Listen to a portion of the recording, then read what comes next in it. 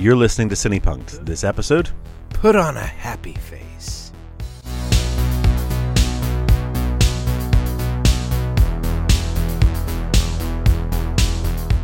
I'm your host, Robert J. E. Simpson.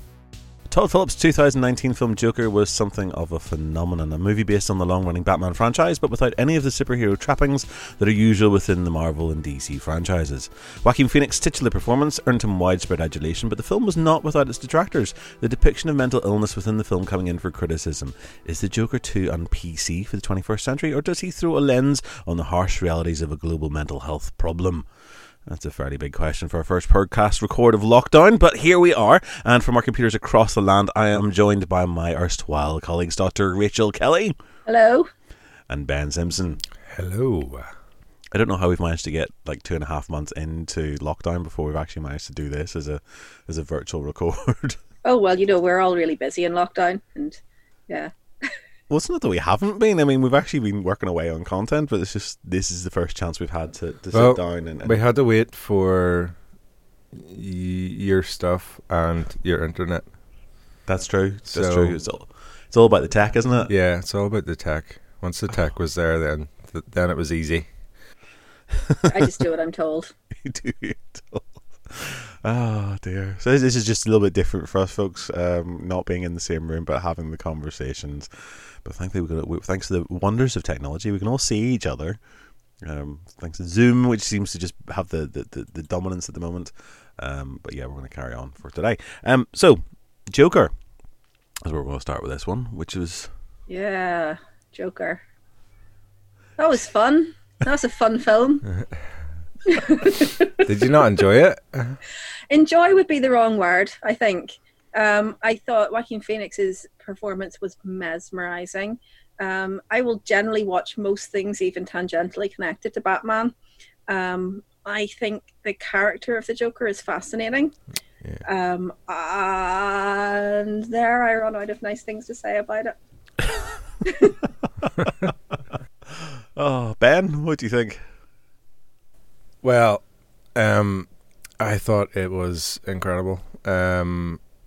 I loved the character, like some of the scenes in that film, like when you see his body, like with his shirt off and all, and the bruises, and how skinny and everything he is, and like I think, like for him to get into that shape for that movie, it's quite like, it's like how on earth do you do that healthily? That's crazy. But like it was very dark. I like dark stuff. So like this was right up my street. I went places where I wasn't really expecting. I kind of thought I was going to go there, but then there's this whole thing. It's like, is it real? We'll get to that, I think. Yeah. I like dark to a certain extent, and I think dark it's appropriate. I mean, that's where the Batman franchise, rightly or wrongly, finds itself, and rightly, as far as I'm concerned, that's part of the appeal for me. Yeah.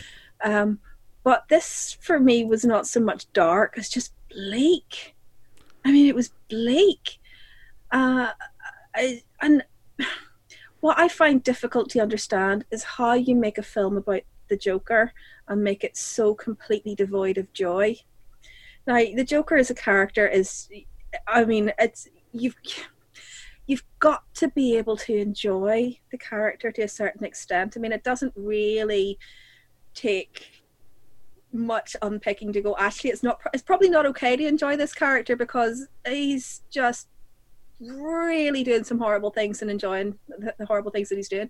But there has to be that element of, oh, Joker, you rapscallion, even when he is being horrifying, even when he's being terrifying, and some of the iterations of Joker have gone to that really deep, dark level.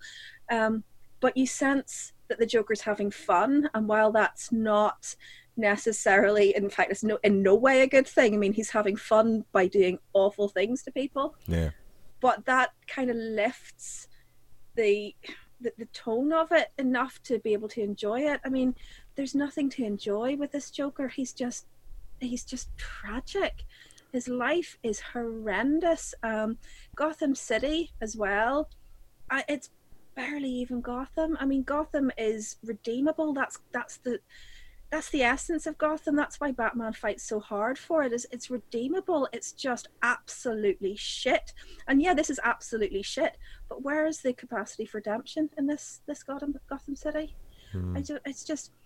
I do. I mean, I think this might very well be the way superhero films end up going, because we were constantly hearing about how, the superhero film is a bubble, where, it's a cycle, but we're getting to the end of it. There's only so much you can do with them. We've been hearing this for what, 10, 15 years now? This isn't a superhero film in any way, shape, or form. No, it's not, and that's what I find actually interesting. Well, for me, this is what I really liked about it, because you guys are well aware that I have limited patience and tolerance for the superhero movies, because they I don't know, I just find them so samey, so repetitive, and just too. They've got to a point now where they're too far removed. I cannot suspend my disbelief long enough. You don't have to like the superhero films. It's perfectly all right not to enjoy a genre of films, but then don't destroy that genre of films to make it more like the films that you like. But I don't think this is a case of having destroyed that genre of films. This is something else. I mean, this is part of this was meant to be the start of the DC Black Line, which was meant to be these sort of standalone films that were outside the traditional MCU DC type sort of shared universe stuff. And yes, folks, I do know that DC and Marvel are two different companies with no overlapping franchises. I should hope so. We've been friends for a while here, Robert. Okay, if you don't, then I'm remiss in some way. But like this is meant to be something slightly different, and it sort of seems to have given them a chance to get to make films that are just great as films.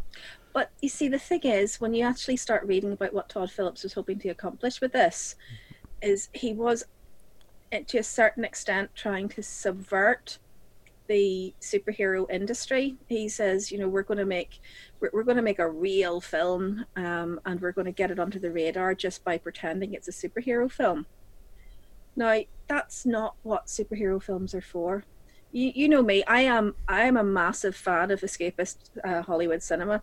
It's why I am interested in it, and that broad appeal that it has, the ability to reflect back the joy and the escapism is part of what interests me about it. And I see no harm in enjoying silliness in film at all for the sake of silliness in film. So I don't see any need to reinvent the superhero film in a way that makes it depressing. Batman is always going to have that darkness about him, always. That's the enjoyment with Batman. That's why I find that character so endlessly fascinating. But there's a difference between darkness and bleakness. Are you gatekeeping? Maybe. Are you? No, absolutely I'm not. That's the whole thing. I mean, for me, this was something that was so different and so fresh. I mean, I'm a big fan of the Tim Burton Batmans, which I know, Rachel, you're not. I'm not a fan. But you're not very keen on Tim Burton. I'm not very keen on Tim Burton, but I'm not very keen on the fact that his Batman kills people. But I don't know what he was doing with the Penguin, quite frankly. No idea what was happening there. But yeah, he's got Jack Nicholson as the Joker. We'll come back to Jack Nicholson in a bit. But I mean, for me, like the Joker as a film went somewhere slightly different. This went to sort of those dark places. It was unexpected. I mean, it's a low budget film by Hollywood standards. It cost something like $50 million, and it grossed over $1 billion. Oh yeah, it made all the money in the entire world. Like, it's the highest earning R-rated film in history, I think, isn't it? I think so. Which is, I mean, just in terms of sort of cost to profit margin, you can't help but respect it. But I don't even think they expected it to go that way. But that's why I say this is possibly a pivotal moment for superhero films, because now they know they can make a quote unquote superhero film on a low budget and make stupid amounts of money from it. If you're looking at the laws of diminishing returns, where you're having to invest higher and higher and higher amounts of money in CG fast superhero films, such as all those Avengers films, which apparently cost all the money in the entire world.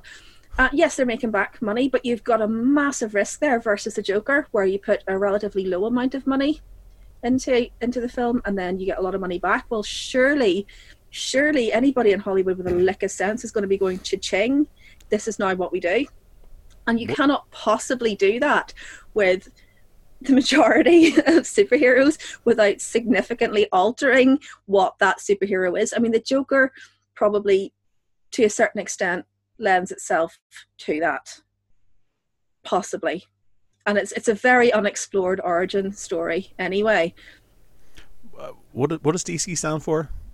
Detective Comics or something like that. Yeah, which for me, this feels like it sits better within that sort of detective remit. This is more of Taxi Driver, this film. This is brilliant. I mean, but Taxi Driver exists, and it wasn't very King much of Comedy, fun isn't either. it? This is King of Comedy. It's not Taxi. It's basically Scorsese does superhero film. It's so clearly what Phillips is going for here. Mm-hmm. But it's not. It is not a superhero film. There's no superhero in this. I mean, he's Batman's not even there. a super villain. He's just a regular villain at this point. This is Batman's in it. Pardon? Batman's in it. Bruce Wayne is in it. Baby Batman's in it. Yeah, but he's not Batman then. No, but all the nods are there. The Wayne figure in this film is a tit. That's got some lineage in the comics.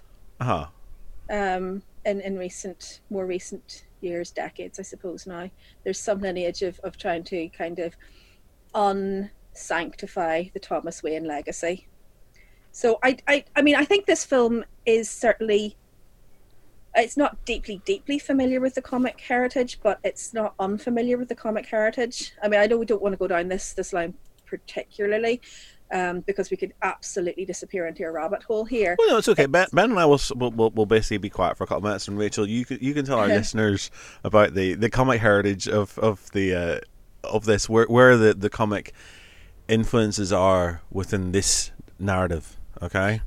Because Well, I'm interested to know as well. I don't know the comics particularly well. I only really know Batman from the films and the 1960s TV series, and the TV series actually the little sort of films that they made before that. Well, I mean, the first thing you kind of need to know about Batman is that the canon is just insane. There's huge amounts of it, and I am going to risk the ire of people who are much more knowledgeable than me if I try to present myself as an expert on this. I went through a great big Batman phase a couple of years back where I read everything I could get my hands on. I barely cracked the surface of Batman canon, but I did read Killing Joke as part of this. It's a fascinating look into. I mean, it's as far as I know, it's the first attempt to engage with an origin story for the Joker, and a lot of what it's trying to do is very similar to what Joker the film is trying to do, in that it's this ordinary guy he's got the ambitions of being a stand-up comic, but then he just has the worst day of his entire life and it drives him crazy, and then later on in the future he tries to show Commissioner Gordon just how easily a good man can be tipped into craziness by significant repeated trauma. So Joker's got a pregnant wife who she and the unborn baby die in a household accident, and he loses his job and falls into a vat of chemicals, of course, and that leads to his complete and utter mental breakdown, which is what obviously is the process going on to a certain extent in Joker. And it is this idea that just by piling on and piling on and piling on, you risk destroying the core of a person who is essentially basically good, and leaving them with absolutely no investment in humanity whatsoever. So, and I know that is one of the, I mean, it's one of the stated influences in Joker, of course. I think to a very great level, the primary influence on Joker is early 80s Scorsese. I mean, it's so clear. I mean, even the time scale of it being set in 1981, But this is definitely a film that is familiar with Batman lore and Joker lore. I mean, for goodness sake, the Waynes are coming out of Zorro the Gay Blade, when they're struck down in the alleyway. Yeah. I mean, so it's the 1981 film that was about Zorro, as opposed to I think it's the Mask of Zorro traditionally, isn't it? That's so bad not to be able to remember that. It's all right. But as I say, Batman canon, Batman lore is huge. It is vast. It's why we're choosing not to go down too much down the Batman canon route. Ben, as a character, I mean, you sort of already talked about the physicality of Joaquin Phoenix's performance within this. Yeah. Which is undeniably. I mean, I was watching it again last night, and the contortions that he twists himself into when he's got his shirt off and stuff, and just watching that body, and the way that he runs, which I mean, I don't know if you noticed, but every time he runs, he looks like he's got great big fat clown shoes on, even when he doesn't. It's such a nice physical touch. I mean, as an actor, Joaquin Phoenix is just he really has excelled. But I mean, how do you feel about the character generally, and how do you feel about Joker, and how like the Joker, and how do you feel about this Joker, Ben? Like I've seen obviously the what do you call it? Christian Bale Batman, wasn't that? Oh, it's Dark Knight. Dark Knight, yeah. I was like that Joker compared to Joaquin's one. They're kind of similar, but they're not. There's a darkness with both of them, but it comes from a different. Like the Joker in the Dark Knight. Has a lot of mystery sort of behind him, like with the scars, and they're constantly changing the story as to where that came from. Yeah, like I thought that was the why so serious thing. Like, what were you trying to prove? That deep down, everyone's as ugly as you. You're alone.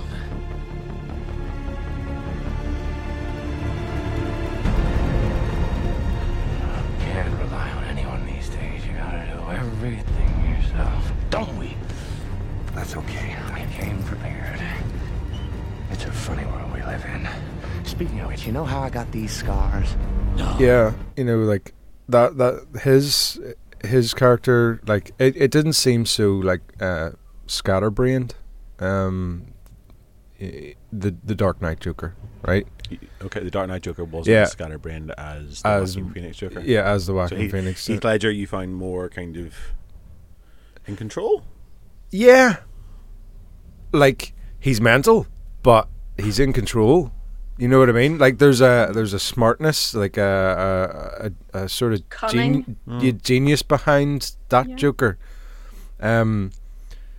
Joaquin Phoenix's Joker, I think, is just like it's just pure scatterbrain madness, and everything that sort of happens around him, like him creating this movement by basically defending himself because he was getting beat on by 3 men, which, fair enough. He was already mental, and he was told that he shouldn't have this gun. It's a Jesus moment, though, isn't it, as well? Yeah. Like, him setting up this entire revolution isn't intentional. It's not what he's trying to do at all. He literally goes and acts, and then people start following him. Yeah, and there is this shot of him on top of the blazing cars with his arms outspread. The comparisons are I think are there. Yeah. Are you familiar with the previous cinematic Jokers? So Jack Nicholson and Tim Burton's Batman? I haven't seen that one. Ever? I don't think I've ever seen that Batman. Oh my gosh. I've seen Penguin. I'll break curfew and I'll chuck it round. The one with Penguin, and I've seen the one with Mr. Freeze. Right, yeah, you don't need to have seen that one. Or yeah. You know, What about- that was that Batman Returns or something like that? Or? I get Batman Forever and Batman Returns really confused because they're both You really kind can. of relentlessly terrible films. Batman Returns is the best of those 4 Batman films. That's Kilmer, isn't it? No, it's Michael Keaton.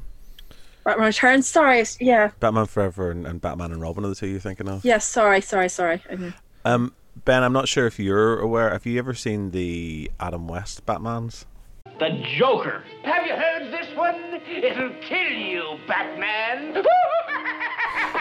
A campy TV series in the 1960s, but they also did a film Kapow! Shazam! Yeah, I've seen a couple of them. version. Okay. You ever see that Joker? Yeah, he's kind of. I feel like he's more like the comic book kinda. Depends which comic book era you're talking about. Yeah, well, obviously I'm talking about like early comic book era. Yeah. Like, you know, he's more like that, Uh-huh. but he just seems to be like a field, a field clown kind of, you know, jokester. Like he's a jokester, right?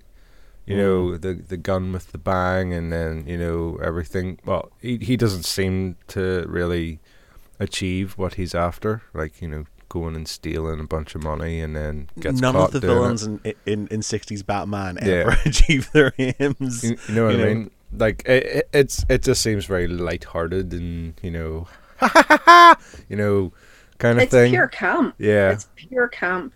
And sort of a campy Batman, you can't have a convincing villain Yeah. opposing him. Yeah. I think Burton kind of bridges that gap. I mean, when the Burton films are coming out, Batman has just dived into darkness in the comics in the 1980s. And that's sort of starting. I mean, if you hire Tim Burton to direct your Batman film, you're going for a specific type of Batman. You're going for a particular aesthetic. I don't think Burton captured that. I think No. those are Burton films as opposed to Batman films. But it's I think at that time, I'm not sure there would have been a director more able to translate the darkness of Batman to a comic book movie. Which, I mean, again, comic book movies in the sort of late 80s, early 90s, that certainly weren't the industry that they are today. Yeah. But with the Burton Batman, I think there's a sense of the Joker changing and evolving, and I think it's sort of the start, certainly in terms of cinema, of the Joker's descent into madness properly. That we're actually sort of, he's no longer he's not just a comic book villain. He's not just someone who sits there and makes crappy jokes. No, and you get Joker origin story. Uh-huh. Really is more so than you get Batman origin story in Batman. Oh my gosh, I'm so tired of the Batman origin story. I really do not need to see another version of Yeah, it. Please yeah, just well- skip that bit and get to the film. Well, Kind of have to agree, yeah. It's They kind of even like stick it in Joker. I mean, it's there. it's kind of like Spider-Man though as well. It's like, how many Spider-Man origin stories have we had? You know, we don't need to see. We know his uncle dies, Yeah. right? We know Batman's parents die. We don't need to see that. We've seen it like 4 or 5 times now already. You know. But I like the take that the Nolan Batman did on the origin story, where instead of coming out as Zorro, he's coming out of Deflator Mouse. I haven't Which- seen it.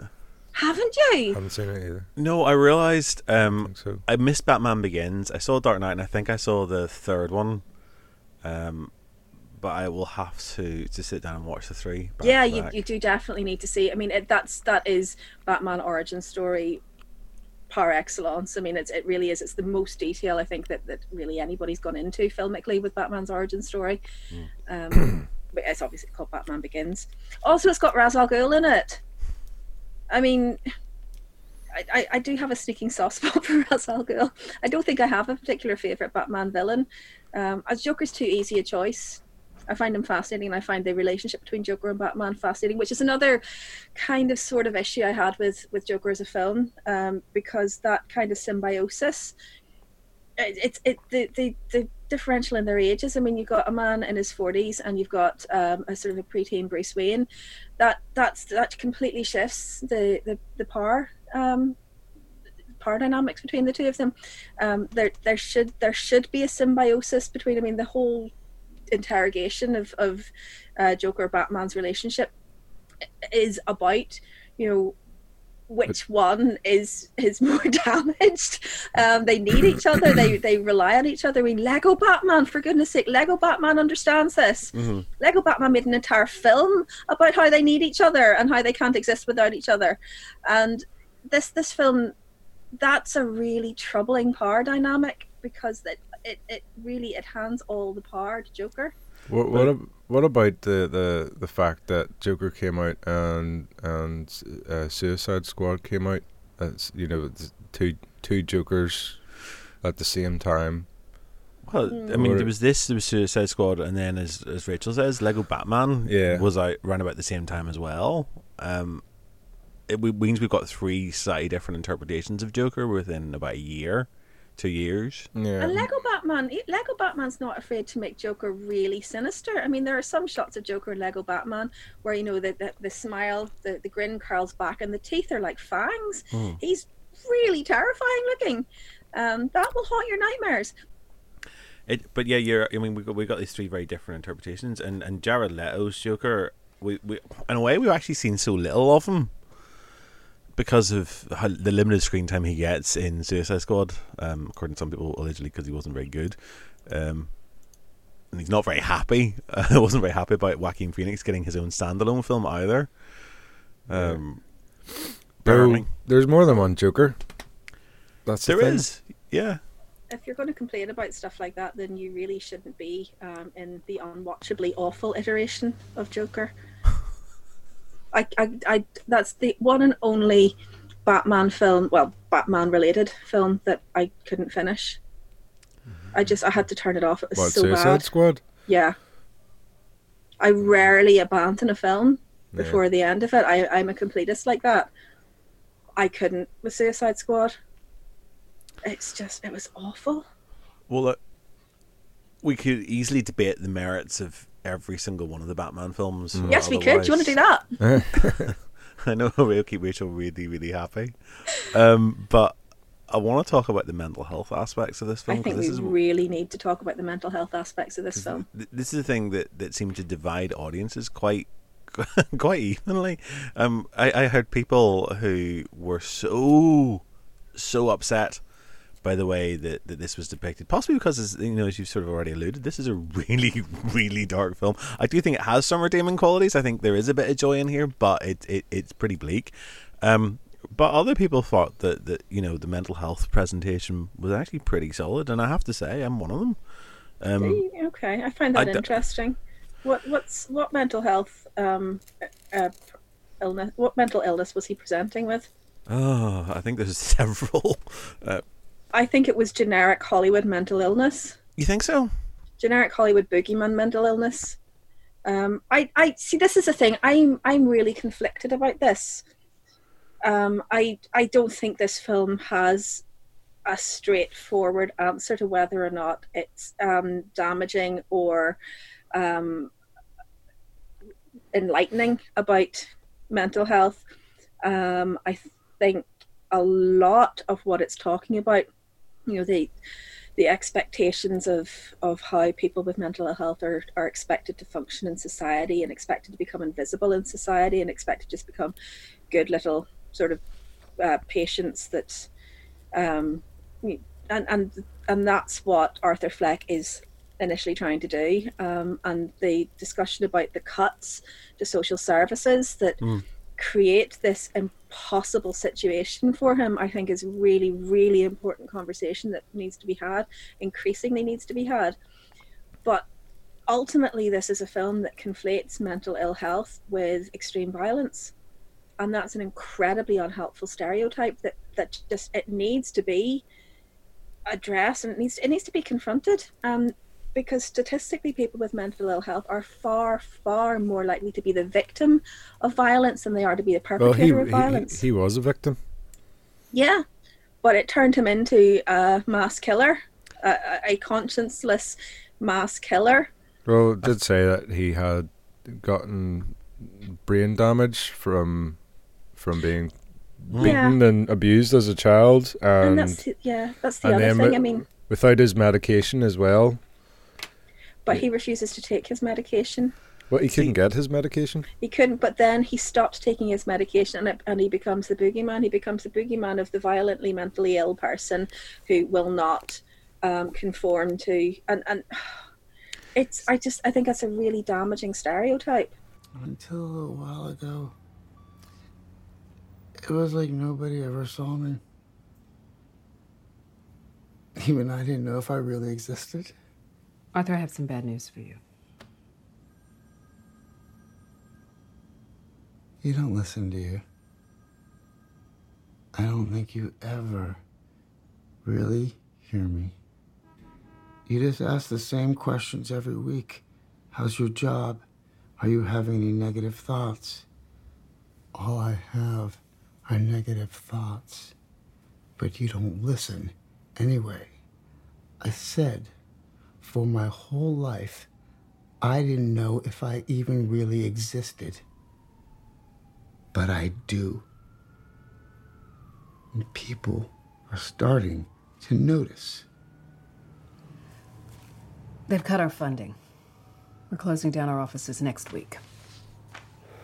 The city's cut funding across the board. I Social get services is part of that. that why this annoys people, and part of me sat there watching it, quite angry to a certain extent that this was the depiction of mental health again. That it's it's not a positive depiction of mental health at all.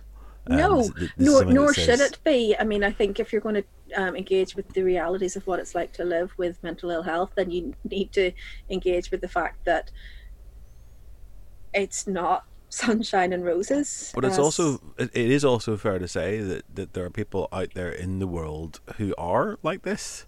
Yeah. And so whilst we maybe are taking a minority of people who've got mental illness, what we are doing though is probably there's a huge amount of people who are psychopathic killers, and it's tapping into that. And I don't think that's necessarily a bad thing. What it actually does do though is give us a little bit of appreciation for why he is the way that he is. It gives him a bit of humanity. Even the majority of people who meet the diagnostic criteria for psychopathy, which is not very well defined anyway, the majority of them are not violent offenders. They're not people that you would want to encounter in your business life because they will absolutely shaft you, but they're not violent offenders. What was it he says there? The worst part of having a mental illness is people expect you to behave as if you don't. Yeah. And I mean, I love that sentiment. I love that sentiment, and I love just how alienating it positions mental ill health as being. That's why I say, I mean, this is a film that has got some really good stuff to say, and that's why I find it so conflicting. I just don't think. Well, there's the question then. How should it have been depicted? If you're going to say that the Joker is a character who is suffering from some kind of mental illness, what do you expect to see on screen from him? Well, that's the thing, and that's why Gritty, Origin, and Joker are not necessarily cinematically compatible. Because ultimately, you have to end up by saying that this is the story of a man whose mental ill health led to him becoming a mass killer. I mean, if we pretended for a second that this wasn't a Batman film, that this wasn't Joker, that this is a criminal. This is Criminal Mastermind number 4. Well, we've got that film already, effectively, haven't we? We've got Taxi Driver, which is about the story of a man's descent into mental ill health that ultimately manifests in violence. Right, but okay, so we've got lots of films that we've had before. We've got more than enough Batman films. We don't need another Batman film by that logic. Well, no, I'm not arguing that. I suppose it did come across as I was arguing that was a reason to not have it, but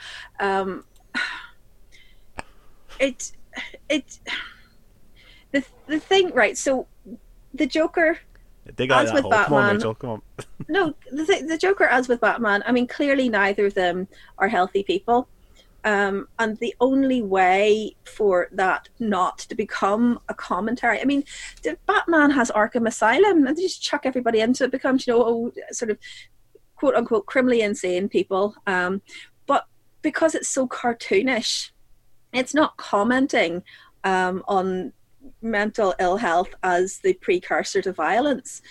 And I really don't think it's a good idea to ignore the fact that this conflation is dangerous to people with mental ill health. It's actively dangerous because it promotes this stereotype of the criminally violent person with mental ill health when the reverse is true. Well, I mean, you know yourself from our conversations that we've had as a group and from the events and stuff that we've done also within Cinepunkt, that, you know, we've tried to sort of point out repeatedly that having a mental illness, being labelled with a mental illness, doesn't mean you can't function as a normal human being. Absolutely. Doesn't mean that you're not part of the world. Mm-hmm. But I think where's that film though? Where is that film about the person who is coping with their mental ill health the way the vast majority of people with mental ill health do? The narrative conflict is absent, so it's not particularly interesting. But, you know, any films that try and deal with it, they're dealing with it in this kind of either, you know, the tragic sort of, oh, look at you, aren't you fragile and delicate, or, you know, point and laugh, or be afraid. But I mean, there has to be something that's cinematic about it. There has to be a story. There has to be dramatic tellings, and ultimately, we want that sort of high drama. I mean, watching this takes me on an emotional roller coaster. You sit there and you feel for him. He is beaten up repeatedly, just for doing his job. He's trying to get by. He is framed by somebody who takes advantage of his mental illness. You know, his work colleague who gives him a gun when he knows he's not supposed to have a gun.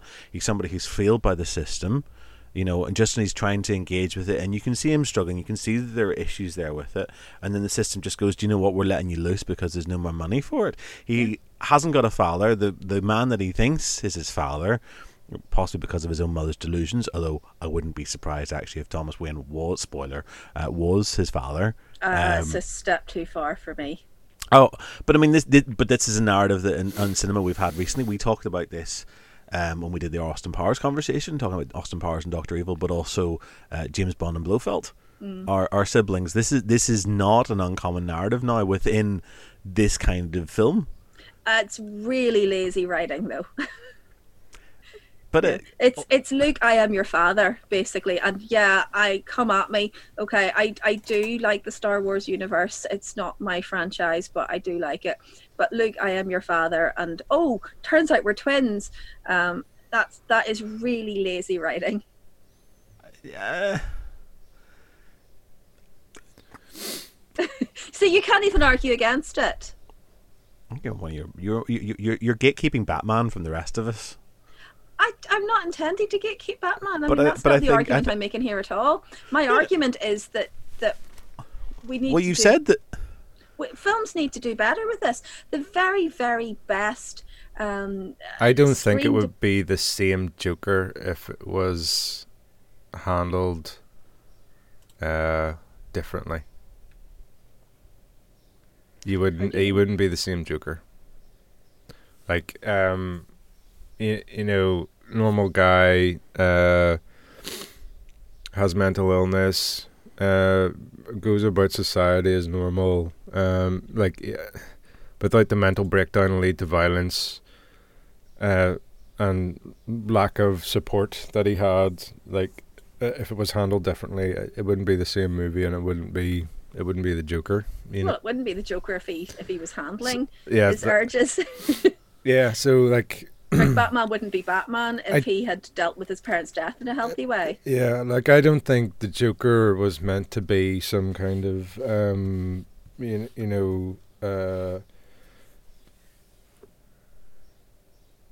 portrayal of mental illness. You know, that people with mental illness can't be normal and don't always have violent tendencies. You know what I mean? Like, yeah. Like, the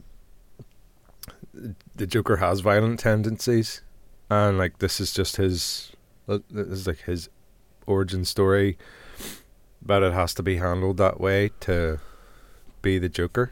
Well, I suppose we have a perception of what the Joker is. We think we know what that character is, and increasingly he is a violent sort of psychopath. Mm-hmm. What this film does do is it gives us, as you say, Ben, it gives us the backstory. It helps us to get to where we understand them to be.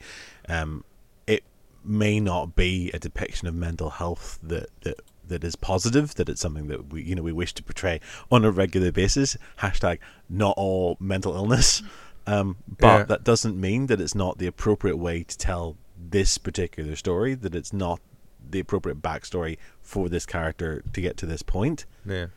I can see Rachel looking at me with sort of, I'm not completely buying it, Robert. I see what you're saying. I don't know how you're supposed to portray mental illness good.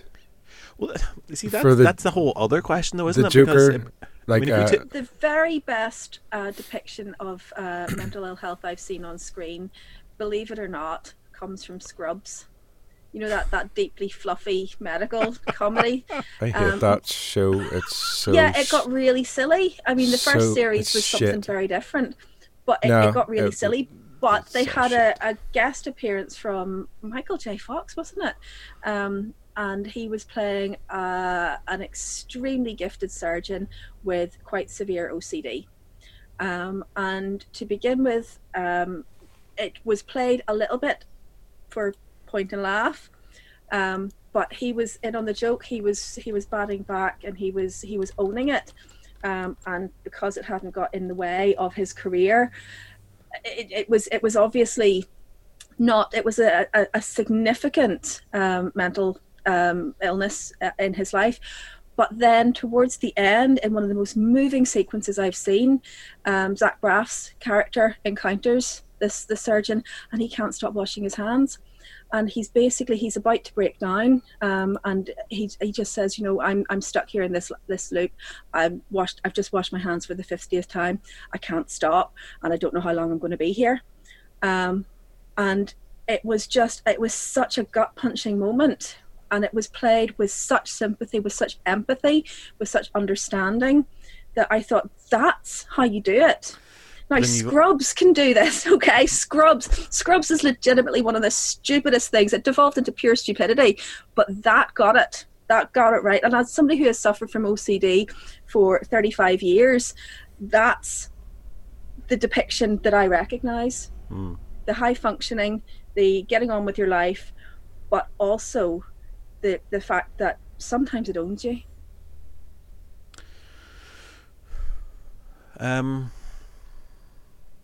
I don't want to get into an unpacking of that. Okay. That's my temptation, is to start unpacking. There are certain things that we bring it. Oh, fuck! I'm going to do it anyway. Like part of the issue with that, though, is that we know that Michael J. Fox has a degenerative disease. Yeah. And no matter what he does, that coincided with his public. Yeah. He was in Suits as well. And he's done a few things, and each of the things that he's done has represented that stuff, but we know that about him, and we can't help but project that onto him. It's the same way if you watch the Christopher Reeve Rear Window and you see him in the wheelchair, this is a man in a wheelchair and this is all very real. That changes how we view these films. If we had an actor on this that we knew was sort of in and out of the pits of despair, that had very public mental health breakdowns, and was then playing the part of Joker, maybe we'd feel about it slightly differently as well, because we'd be saying, that real and that fictional would be kind of coming together. Yeah. Okay, but then let's throw this out as a question. So why not? Because why don't we do that? Because we rightly raised objections to issues of white people being cast in roles that are characters of color. We have issues where the questions are being asked, why are heterosexual actors being given homosexual roles, whereas homosexual actors won't be given heterosexual roles. So why are we not actually asking that people with lived experience of these conditions are being asked to play these roles? Is there not a risk that it might set them off or something like that? Is that not a risk? No. Well, people hire Robert Downey Jr. all the time. He's got a well-documented history of addiction issues. So there's a risk in hiring somebody. Robert Downey Jr. is one of my favorite actors. I would pay to watch him read the phone book, but you take a risk if you hire. Elizabeth Taylor got pneumonia on the set of Cleopatra, cost them an absolute bloody fortune. You always have a risk. Hire somebody that any ill health will cause an issue. I think yes, I think that there is a risk of sort of being triggered whenever you're in that kind of part. And I mean, my very, very limited experience, I did a play a few years ago, and the play was about it was centered on an abusive relationship. It was in a subtext. It wasn't immediately obvious that's what was actually going on, but there's an abusive relationship within that. And for me, it just flagged up some stuff that I'd gone through, and some experiences in some darker places. And the further into rehearsals I got, the more difficult that was for me for a while as a performer. And that's me on a very low scale, and I think everyone is slightly different, but yeah, I think it's a valid concern, a valid risk. That doesn't mean though that actors don't do that, because actors are constantly putting themselves, actors are the ultimate schizophrenics. I mean, they're jumping from role to role on a regular basis. That they're always being somebody different. They're always projecting an image of themselves that is not necessarily who they are. And they're having to sort of go into sort of interesting spaces in their head.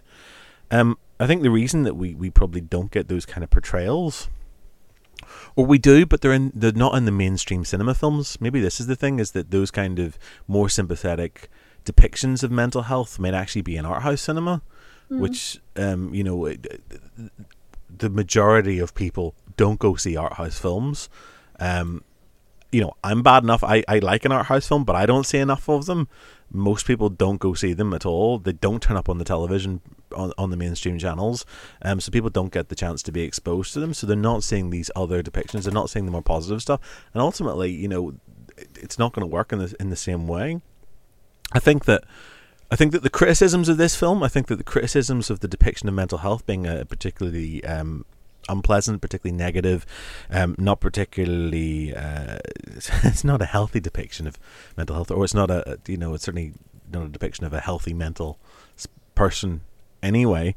I think those are fair enough criticisms, but I also don't think that there's any reason why this film shouldn't exist. I don't think that that's enough reason to say that this isn't a good film. This is a good film. This is an amazing performance.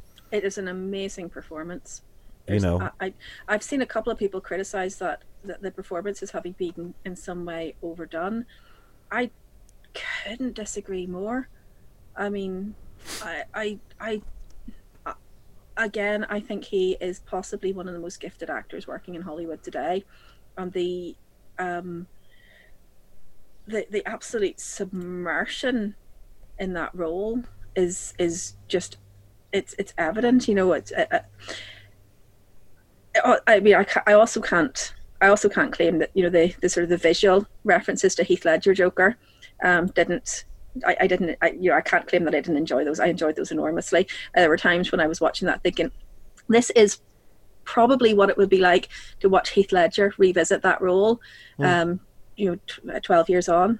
I think there's a lot of parallels. I don't think this film would have existed without the Heath Ledger Joker. Yeah.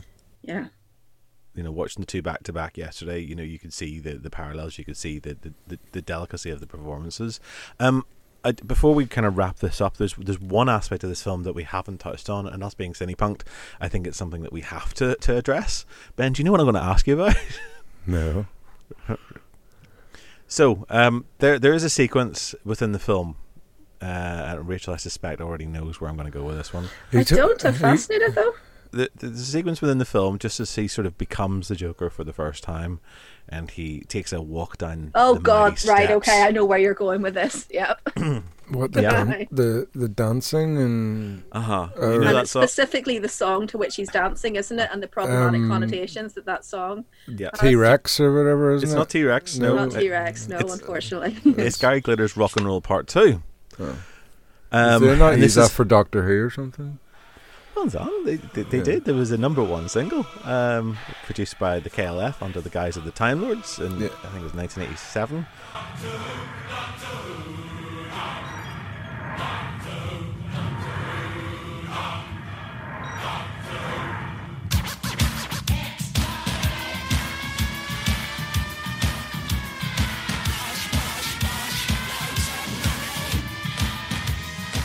You're Doctor such a in the nerd.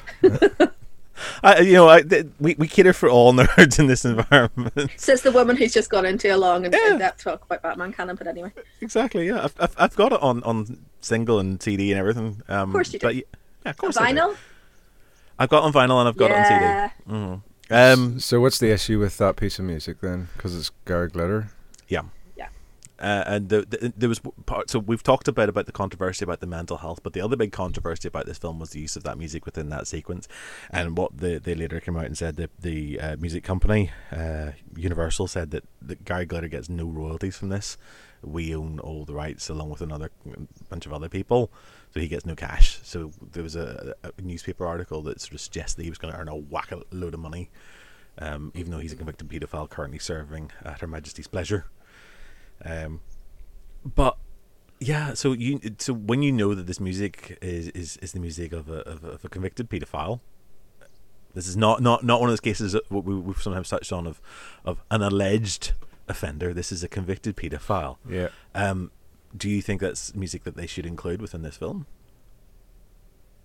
Do you like the music? We've had this conversation as City Punks before. Are you somehow not allowed?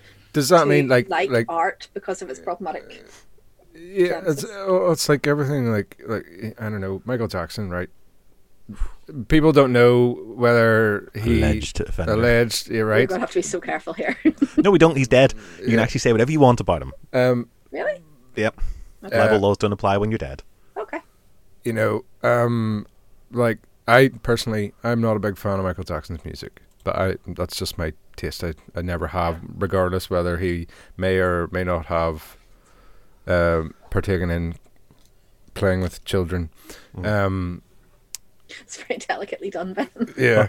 I'm recording this video, so I just got to put Rachel on screen there as she laughs herself to death. Right. Or take Lost Prophets, singer, right? Mm-hmm. Yeah. He Ian Watkins. is a pedo. Yeah, he's a pedo, and he's locked up and doing whatever. There are other people in that band that you know, like, they didn't know what was going on. Well, I don't know if they did or not. Who knows? Like, who really knows? But they didn't. They were shocked by all that stuff. And yeah, you're quite right. They make no money now because that guy fucked up their whole stick. Like, you know, there are other members, other people. Like, yeah, fair enough. Your man was the singer of the band, right? You know, Lost Prophets or whatever. Does that mean? Personally, I don't like the Lost Prophets music, right? So you know, it's just I'm playing devil's advocate here. Like, does that mean that you shouldn't listen to that music at all?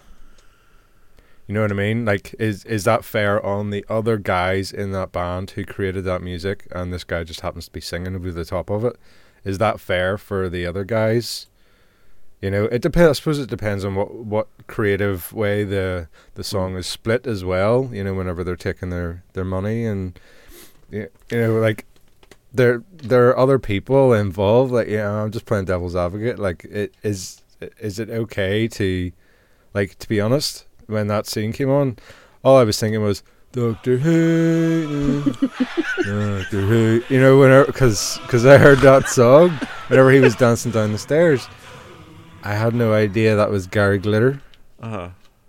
Rachel, just want to. I mean, if anyone hasn't listened to this before, we did have a long conversation about this. It's up as our Art versus Artist podcast, and we did delve into some of these areas. And the conclusion of that was very split and very. I don't think we had a definite conclusion. I don't think it's possible to have a definite conclusion on this. That art exists. The art created by any problematic creator exists and continues to exist. Now, what are we going to do? Destroy all the art because we don't want to allow the art to proliferate from a problematic creator? I mean, that's censorship, and it's almost thought policing. So, yeah, it's not. I would choose not to support artists that have engaged in behaviour that I find abhorrent, just as a general rule. We've had this conversation, as you say, we did our art versus artist conversation, and yeah, I don't think that was able to come to any definite, and I don't think it can come to any kind of definite conclusion, because really it has to be an individual choice, and I think the majority of people are uncomfortable with art that has problematic associations, but what one does with that discomfort has to be a personal decision. Everybody has the right to make art. Everybody in the world, regardless of what activity they may or may not engage in, and what damage they may do, everybody has the right to art. They don't have the right to a multi-million platform. You know, I suppose that's the difference. But this art exists, and it is iconic. And what can you do? I mean, it's a film that is rightly or wrongly trying to ask difficult questions anyway, and it is trying to provoke. And the argument is that you could just not include it. You could choose another piece of music for the film. I mean, this is what other people will say to you, that you know, that was the option that they could have gone with. Of course it was. That might have been better for them. I mean, to express an opinion of my own on this one, see, and I suppose also in deference to those people who have a problem with it, is that they don't necessarily know when you watch this film for the first time that music is in there. Mm-hmm. And if that's something that you find deeply offensive, the fact that that's there can be a problem for you as you watch it. But you know, as you say, it is provoking. This film is not a film that's sitting there, you know, making things easy for us. No, it is a film that starts off by trying to drill into your head and just gets progressively harder drill. You know, it's a film that wants you to react, and it wants you to react angrily. And it doesn't mind what direction that anger takes. I think part of this as well is that this particular track, you know, I mean, 1981 when this film set, this is a track that was still doing the rounds. It's a song that still gets played occasionally at American stadium events for sports, because it's been in their canon of stuff for a long time. They're more aware now than they used to be of the scandal around Glitter. Because obviously he was a British act, they didn't care. You know, he wasn't big in the States, but that track was a track that had become an anthem. But for me, it sort of works really, really well.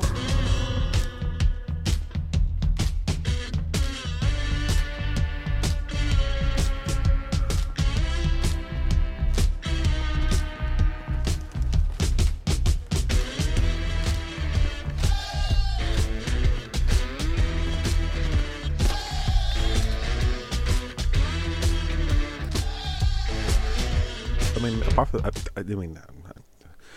I actually quite like some of the music of Gary Glitter and the Glitter Band, which is a terrible thing to admit, but like it's not though. It works. It's not a terrible thing. It is a terrible thing to admit. You can. I think it's a terrible thing to support the actions that man has taken. But I downloaded all his stuff without paying for it. You know. Okay, don't admit to that live on or whatever. You can't legislate for people's taste. I mean, that's an appalling level of control to attempt to exercise, and that exercise of control has to be undertaken by the state, and that's an appalling overreach. And I say that as somebody who's quite far left in my political opinions, and I'm quite happy to have a lot of things legislated for me, but. You know, it's not a terrible thing to admit that you quite enjoy the music of somebody who, you know, it's not a terrible thing to admit that you quite enjoy the films of a problematic filmmaker. What about? It's a good thing to interrogate that enjoyment, but Ben? Sorry, Ben.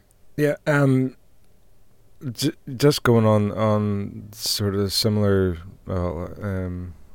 vein, like you could do the same thing with like clothing companies, right? Mm-hmm. Clothing companies which, you know, do not make their clothes the way they should, right? But people still buy the clothes. You know what I mean? Like, knowing that certain companies would use, I don't know, you know, shirt factories or whatever in China, a bunch of children hand sewing things, you know, or India or whatever it is, like, but people still buy them. Yeah, you know, they have a choice. Like it's sort of the same thing, you know. Artist does bad thing, but artist has made good stuff. you're torn. You're between a hard and rock place. Are you a bad person because you like the music, just because this Of what they've person done. has done something terrible? You know,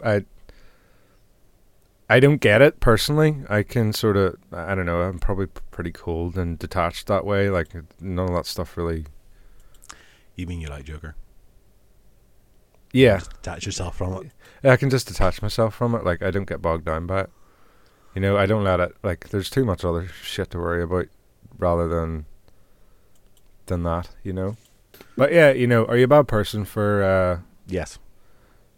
for No. liking that music? Like I don't see the problem, but I'm cold. So No, I mean, look, it's something we have discussed on the show before, and it's something I think that probably will have to discuss again at some point. I mean, one of these days we're going to end up looking at one of those problematic films, and just have to deal with it, yeah, because that's the job. That's what you have to do. You cannot sit there on an island and say, "I'm never going to look at this stuff." No, Yeah. as a film theorist, if you're going to have any kind of serious engagement with a history of mainstream film, you have to engage with the likes of Birth of a Nation. You can find it abhorrent, and you probably should find it abhorrent. And if you don't find it abhorrent, then I question some stuff about you. But you have to engage with it. You can't. We will save that one for our Birth of a Nation podcast. Can we not do a Birth of a Nation podcast, please? It's No, we're going to. It's like 12 days long, that film. We're going to do it, and you know, you're just going to have to engage with it. Why do you hate my happiness, Robert? I've just watched Joker. I mean, like, I am not in a happy place. I feel that this is what we have to do. We have to address the problems with society and Have recognize what to. the problem is. Have to. Is that you? Yes, we do. We do. Look, so in summing up, Joker is. We're not happy. I suppose two questions. One, is it a good film? yes, And the second one are the problems with is the mental health depiction within this film too much of a problem for you to get past? no. I man. answered them both. There. Rachel? Yes, and no.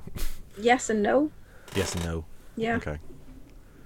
I mean, I don't think there's any kind of subjective or objective rationale that could call this other than an exceptional film.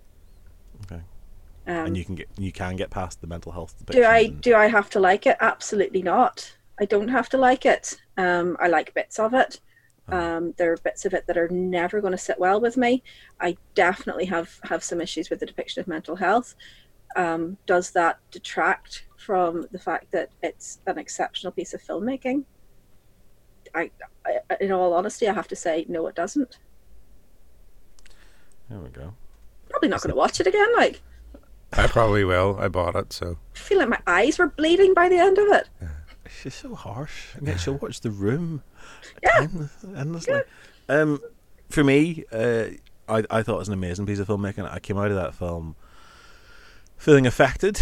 And watching it again, you know, it still is very, very powerful. Yes, it's not necessarily a depiction of mental health that I want to see. As somebody who has mental health issues, I don't feel I'm there, although I feel that bits of me are in that. So it's sort of an uncomfortable understanding, and I suppose there's always that, for me, there's an acknowledgement that actually if certain circumstances went a different way for me, maybe I would be like him. Maybe I would do those things. I don't know. I hope not. Well, so do I. But is that not the whole point? Is that we hope not? I mean, thankfully, I am not at a stage where I need to be, where I was abused like that as a child, and where I need medication in order to function. Yeah. But that is his particular narrative within that film, and that's a whole other dissection.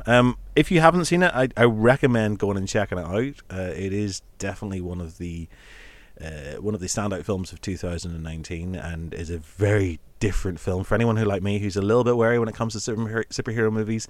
This is great because people think it's a superhero movie, and it's not at all. There's no superheroes in it. There's not even a supervillain. Just a psychopath.